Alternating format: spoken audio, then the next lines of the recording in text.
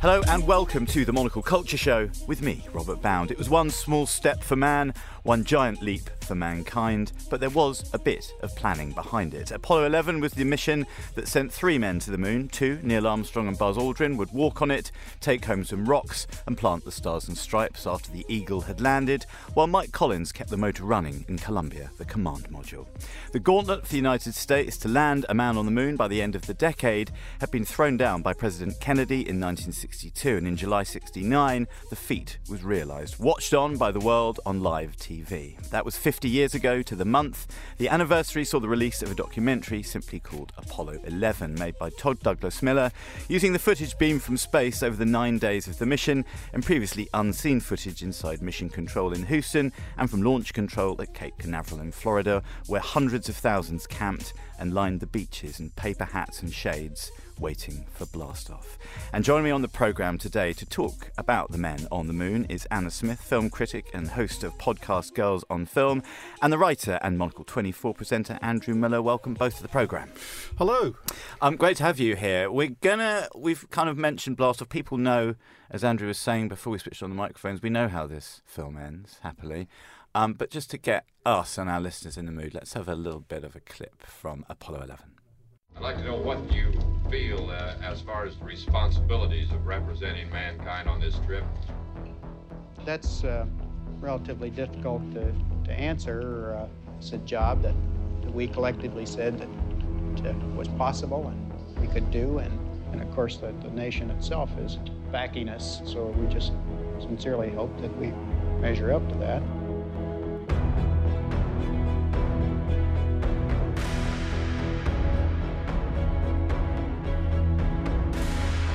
The whole Apollo program was designed to get 2 Americans to the lunar surface and back again to Earth safely. The enormity of this event is something that only history will be able to judge.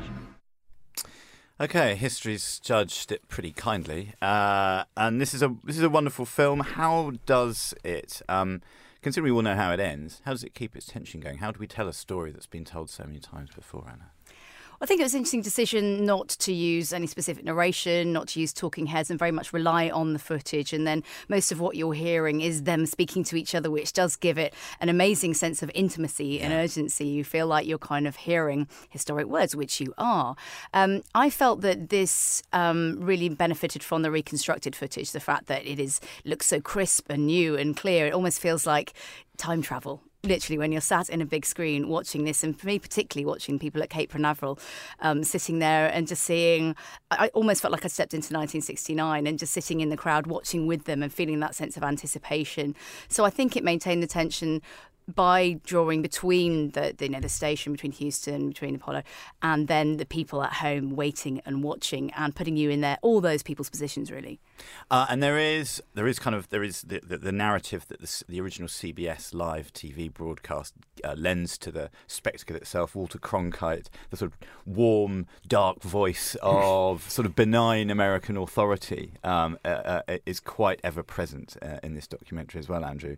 Does it make you kind of think of the future in terms of space travel, or does it very much seem like a kind of happy relic of 50 years ago?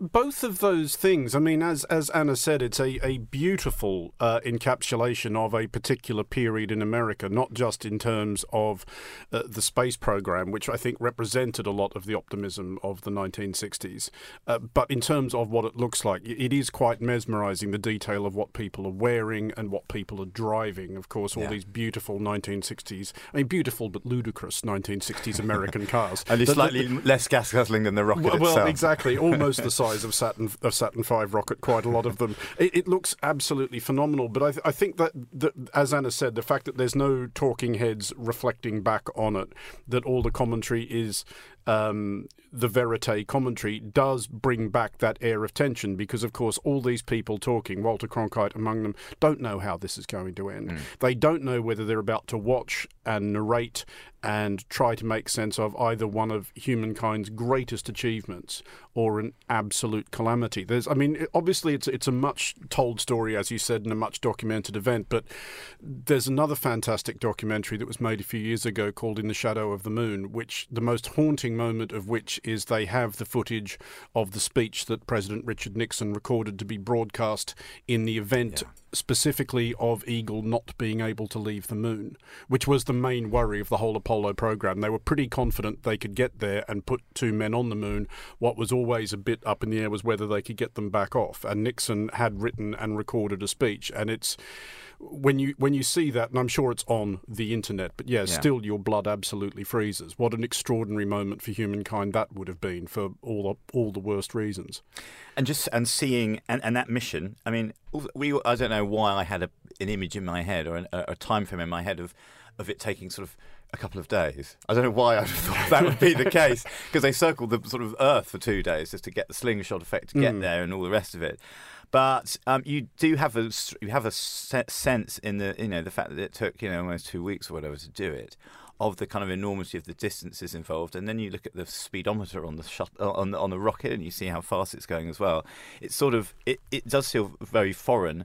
And one of the most touching bits was when I think Walter Cronkite talking about, not since Adam has any man felt the supreme loneliness of being Mike Collins on the dark side of the moon, out of radio contact with the Earth, literally being the only person in that part of space at all. It's they're amazing magical moments. I wanted to talk about the footage of it, which, as you say, Anna, is sort of crisp and incredible. So this isn't reconstituted footage. This is sort of unfound. This is tweaked, I suppose, right? Technically, yes, technically tweaked, exactly, sharpened up. The magic of computer imagery, but nothing has been added to it, to my knowledge. So I mean, and that in itself does feel extraordinary, because you haven't laid eyes on this before. I mean, I'm used to watching a lot of fictional films about life on the moon and the man on the moon, but this is really something else to see. To see what was actually going down, and there were little moments as well which I felt that I hadn't seen portrayed before. And as you were saying things about Michael Collins, little parts of the story that aren't particularly represented when you see things like First Man, or you see the typical stories and the typical news reports. So yeah, I thought, I mean, they have to be quite creative at parts, because there are obviously parts that they cannot show you that they did not capture. So there are points where you've just mainly got audio or you've got stills. But when they do show you the full image, it is extraordinary. And there are ways of building the tension. As we say, we know the story so well, and yet we still have a sense of the peril, the hugeness of the endeavour, and the sense of peril at various stages of the mission as well. As Andrew was saying, getting the thing to sort of turn around and dock and get, it just seems unbelievably complicated. But there's amazing stuff with like the fuel gauge when they're trying to land the Eagle after it's become after it detaches from Columbia, the command module, it blasts down and it's basically Buzz Aldrin's looking out the window going, "That's really rocky down there. I can't land there." And there's some moments when you know that everything ends well, kind of thing, but there's proper tension and peril. Famously, Neil Armstrong put Eagle on the moon with 13 seconds worth of fuel left, and my own way of sort of putting that into perspective is think about the existential panic that grips many modern people when they see that their phone's battery is down below 10%, and they're still not, and they're still 20 minutes from home. It's that moment that reminds you why it was probably a good idea to source the first astronauts from the ranks of fighter pilots. Well, not just fighter pilots, but test pilots. People who were trained above all else to keep a cool head when all around them was descending into chaos, and coolness under unimaginable pressure. And I think unimaginable is the phrase that keeps everybody coming back to the moon missions. There's only 12 people who ever lived. I think, if I've got the numbers right, who know what it's like to walk on the moon. So I think, is it 18 in total who know what it's like to fly to the moon? Those numbers may be soft, and there's 4 men still alive. It's the most rarefied of fraternities, and I do think that forever the rest of us, until people start doing this again, the rest of us will see them as people somehow apart. Yeah, I mean the last person to walk on the moon, 1972. The first was 69. The last was 72. It's a really odd. I mean, there are obvious reasons for this. I mean, once it's happened, I mean, I think the viewing figures dipped. They did for this. I mean, they had to start. John Glenn played golf on the moon. You know, I mean, astonishingly, people they needed to do some stuff. You know? Astonishingly, people did lose interest in these things. Yeah. I mean, and this is again, this may just be me, but the only fault I could find with Apollo 11 was I genuinely thought it was about 12 hours too short. Yeah. Oh, I would Put that on the disagree. poster. I wanted to. You mentioned Nixon's sort of backup speech, and I wanted to ask you both about the language of the film, because there's some. I mean, we all know, you know, it was one small step for man, one giant leap for mankind. But there's some wonderful conversations and banter between Mission Control and the astronauts. Walter Cronkite's delivery is just beautiful as well. Overall, the language is pretty benign, and it's very much about mankind and the world rather than about the greatness of America. Nixon, I think, wrote a speech that he toned down a speech that was written for him that was very breast-beating and patriotic. In what universe are we in with the language, Andrew? There's a lot of that, and I think the United States was caught in a bit of a bind because obviously a big part of the reason why they decided to try and send someone to the moon was that the Soviet Union had beaten them to every other significant landmark in space exploration. The Soviets were the first to put a satellite in orbit. They were the first to put a human being in orbit. They were the first to put a woman in orbit. It was the first spacewalker was a Soviet cosmonaut. The United States had to go big. So for the US, it was a soft power offensive, and I think they were pretty much within their rights to paint the words United States of America down the side of a rocket and plant their flag on the moon. But they were quite careful always, and I think genuinely sincere in actually thinking this is a collective enterprise. I think, if I recall rightly, the plaque they left on the moon said that Armstrong and Aldrin came here in peace for all mankind. Yeah. And I think it was genuinely seen like that. And I think if even the Soviet Union at the time did not denigrate the American accomplishment, and there was always this sort of strange measure of cooperation and mutual respect between the two space programs. On the one hand, it was regarded as clearly as a competition to prove the superiority of their respective ideologies, but it wasn't anything like as ruthless or zero-sum as the same way that those contests were waged back down here. Yeah. Yeah. Language-wise, as I say, there's some bon mots exchanged. Also, some great looks. Bruce McCandless, who's the head of Green Team, he's a kind of good-looking dude, kind of more of a fashion buzz cut than a military one.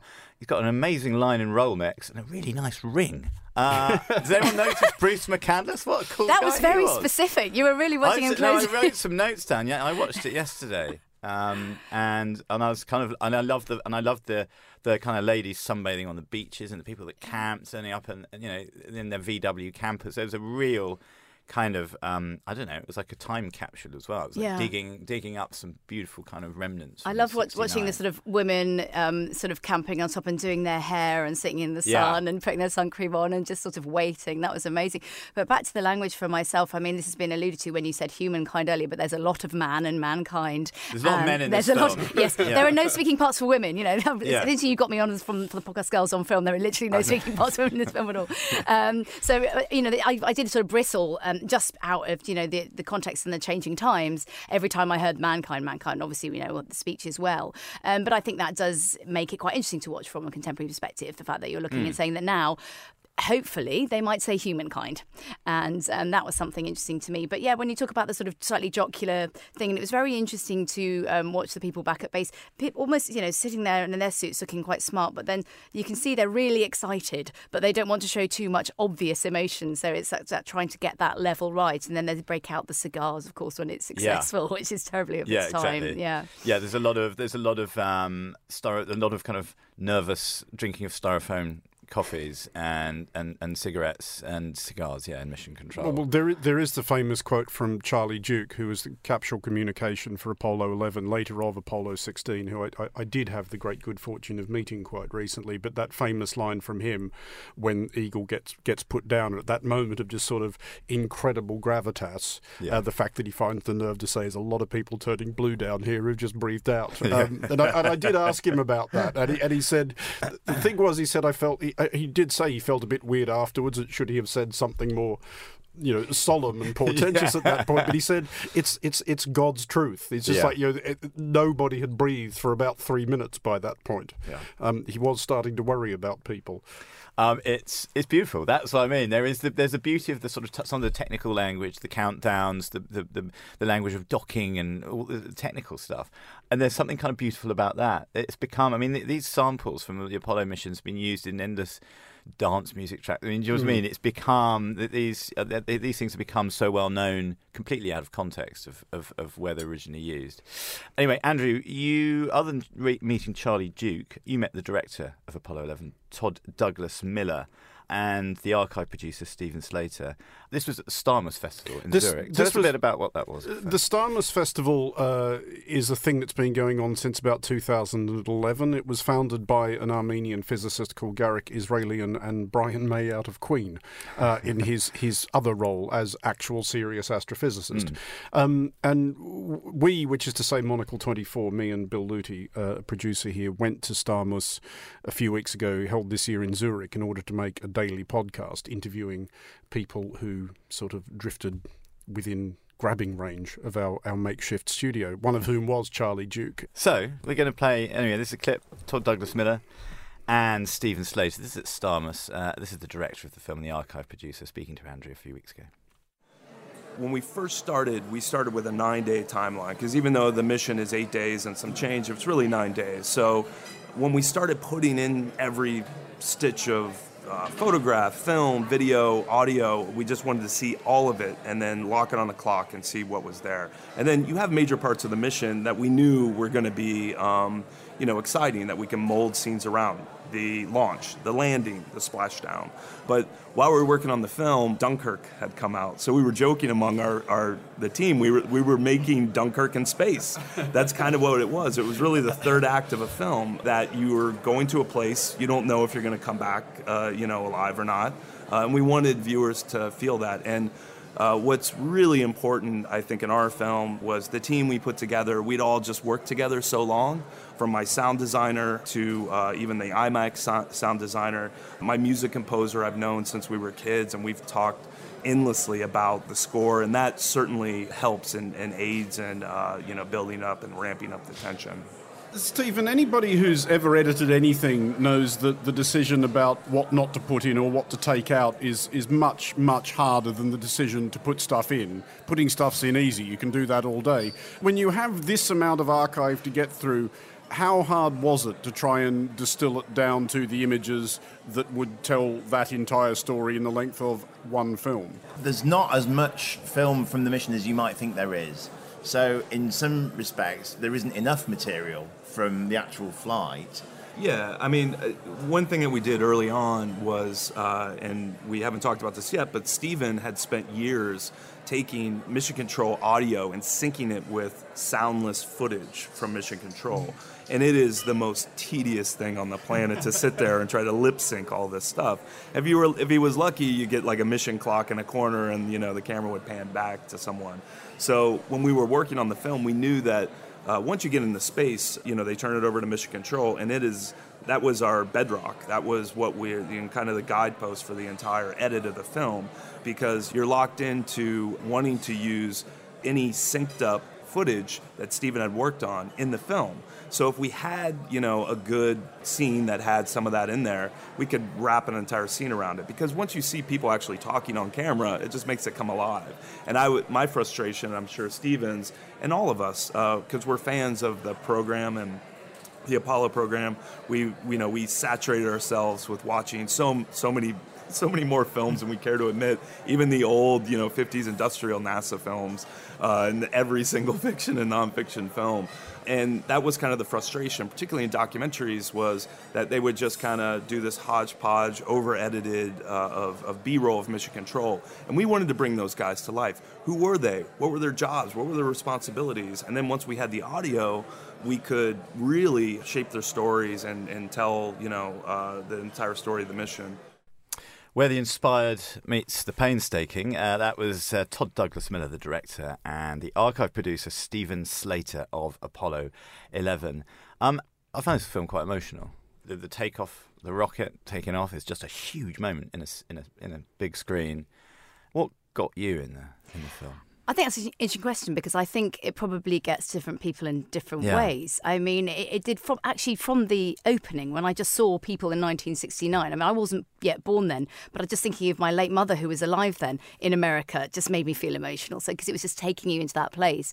But also, very sadly, I felt very emotional every time they talked about peace on Earth and the world being a better place and everyone coming together and uniting in a mission, which sadly in the current days feels very far away from where we are right now.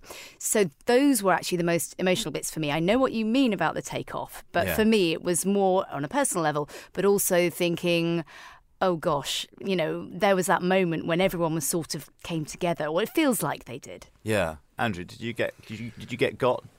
Yeah, for similar reasons, all to me encapsulated in just everybody remembers the clearly pre-thought line that Neil Armstrong had scripted to himself and then kind of fluffed upon actually setting foot on the moon. But for me, the moment that gets me which is kind of nice as well. It's also kind of nice. But for me, the moment that always does it's that tranquility base. The eagle has landed. Yeah. It's a collection of words that just sound nice together. I don't know whether he intended that or not, but it's just the fact that it signals in that very dry, matter-of-fact test pilot's way that this ludicrous, improbable ambition, which was signalled, the beginning of which was signalled, 7 years ago, and pause for us all to reflect on what we've accomplished in the last 7 years, has been successfully accomplished. It's an amazing moment, and I'm clearly massively in the debit side of the ledger on the name dropping column anyway, but I've got a tally here in front of me. I saw the film at Starmus. It had its Swiss premiere at Starmus, and so I was able to enjoy the added frisson of knowing that somewhere in this room where I'm watching this is Buzz Actual Aldrin. Yeah. Yeah, that's okay, right? That's emotional in itself, isn't it? I mean, that's amazing. As you say, I mean, each of those, the three men that went into orbit have their own kind of peculiarities and stories. What I kind of liked about Apollo 11 was the fact that it was the mission. It wasn't there wasn't anyone kind of going, well, of course back on Earth he was a dickhead. There was. Do you know what I mean? It was not spoilt by any kind of extraneous. Or, there was no extra to it, which was kind of one of its strengths, I think, as a film. It knew its focus and it never veered from it. No? Well, Anna's shaking her head. I don't know. For me, it was a strength, but it was also a weakness because I like the full story and I like all the gaps to be filled, and I do love a good talking head. Well, then you're in Andrew's territory of it was my only complaint. It was 12 hours too short. Okay, this we've kind of dealt with Apollo 11 as much as we ever can in a program of 30 minutes. This is our extra reading section. What this film got you thinking about, Anna?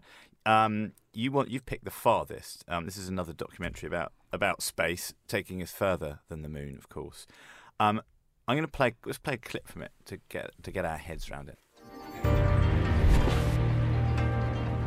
Voyager to me was Homeric.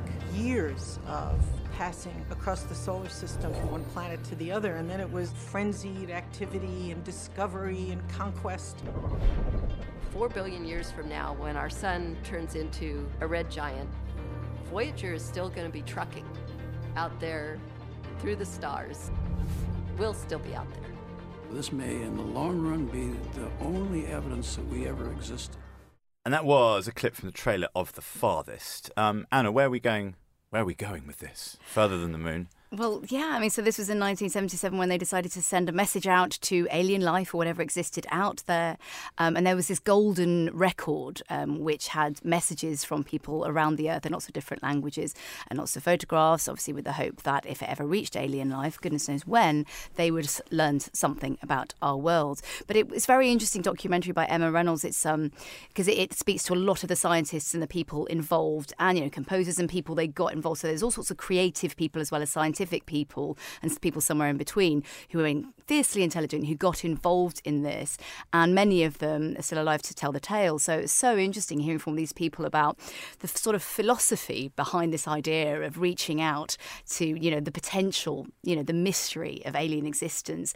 And, there's often very funny anecdotes about who ended up speaking, on the actual record. Someone's kid just did that, kind of welcome from the, children of planet Earth kind of thing. And it's just like how that was just treated really casually, and then how, in fact, it could have great import many, many years down the line. And this is all about sending a craft into deep space. It keeps on going. And is it still beaming messages back, or is it just now a kind of transmitter which we're not receiving? Well, yes, for a while it beamed. It turned. Yeah. They decided to turn it around, and it showed images of Earth. Just why not? And those images are absolutely incredible. But I think, as far as I recall now, it's forging ahead. And again, there's this real sense of our own mortality when it says, "Well, we're all long gone." That may be the only evidence of Earth that ever remains. Sorry, I'm being depressing again, aren't I? No, you're not. It's fine. It's fine. It'll just come back. It'll come back one day with just a little bit of dust on it. It'll be fine. That's going to be really annoying if aliens find it after our sun dies and destroys all life on Earth, and they sail light years across the cosmos to try and meet us, and we're not here. Yeah. That's not like... That just seems inconsiderate on our part. That's depressing, yes. Stick a post-it on there. Stick a post-it on Africa saying we'll be back in 5 minutes. Sorry we missed you. Yeah. Humankind's final message to the cosmos. It's been emotional. Andrew, you wanted to talk about Michael Collins' memoir, Carrying the Fire. I did. I'd been nagged to read this book for years by Andrew Smith, my former colleague at Melody Maker, who wrote a fabulous book called Moondust about the Apollo astronauts and his endeavours to go and meet all of them. And I believe Moondust has just been reissued for the 50th anniversary. And seriously, once I got past the obviously embittering jealousy that descends upon one when your former colleague writes an umpty best-selling classic, it is a genuinely fabulous book, and Andrew's a heck of a nice guy. So the royalties would all be going to the right place, is what I'm saying to our listeners. But Andrew recommended years ago that I read Michael Collins' memoir. It's called Carrying the Fire. Stupidly, it took me until this year to actually listen to Andrew and read it. Yeah, it should be taught in schools. I genuinely don't understand why it's not. I mean, it's a self-evidently fascinating story. This is the command module pilot on Apollo 11. He did the thing of flying around the moon by himself while Aldrin and Armstrong were on the lunar surface. But he can actually write. It's not ghost-written. He was very insistent that every word would be his own. It explains the technical stuff in a way that even a complete technological idiot like myself can generally follow most of it. It's surprisingly funny in that very dry, military-ish, utterly unshockable, unfaceable way. And it's a very long book, but again, going back to my wish that Apollo 11 was 12 hours longer, I could have stood Carrying the Fire going on for another several hundred pages. There are moments which, if they happen to any of us in this studio, that he kind of rattles through in a page and a half, they would be what our memoir was about. Yeah. Like the whole thing. There's a moment when he's, in his days as a fighter pilot, he's involved in some NATO exercise over France, I think, when one of his engines blows up, so he has to eject from a burning fighter jet somewhere over France. And he basically, this gets 6 paragraphs. Yeah. These things happen. But that was how I found my favourite little restaurant in a village in the Pyrenees. It's actually not far off that. But just an absolutely extraordinary book by a self-evidently extraordinary man. And it does really bring back the human angle that you were talking about, Anna, which is missed in Apollo 11. But he's quite good, and you think quite bracingly honest about the other people he dealt with. The first conversation between him and Aldrin after Aldrin read the book, I suspect might have tended towards the awkward side. Okay. Because he's quite... and this book was originally published in 1974 at a time when these men were still regarded as golden gods. And as is now well known, Aldrin is, to put it charitably, a fairly eccentric character. But this comes across very much in Collins's book. It's absolutely extraordinary. I cannot speak sufficiently highly of it. It's Carrying the Fire, and it's Michael Collins's memoir, and that was first published in 1974, as recommended by Andrew Miller.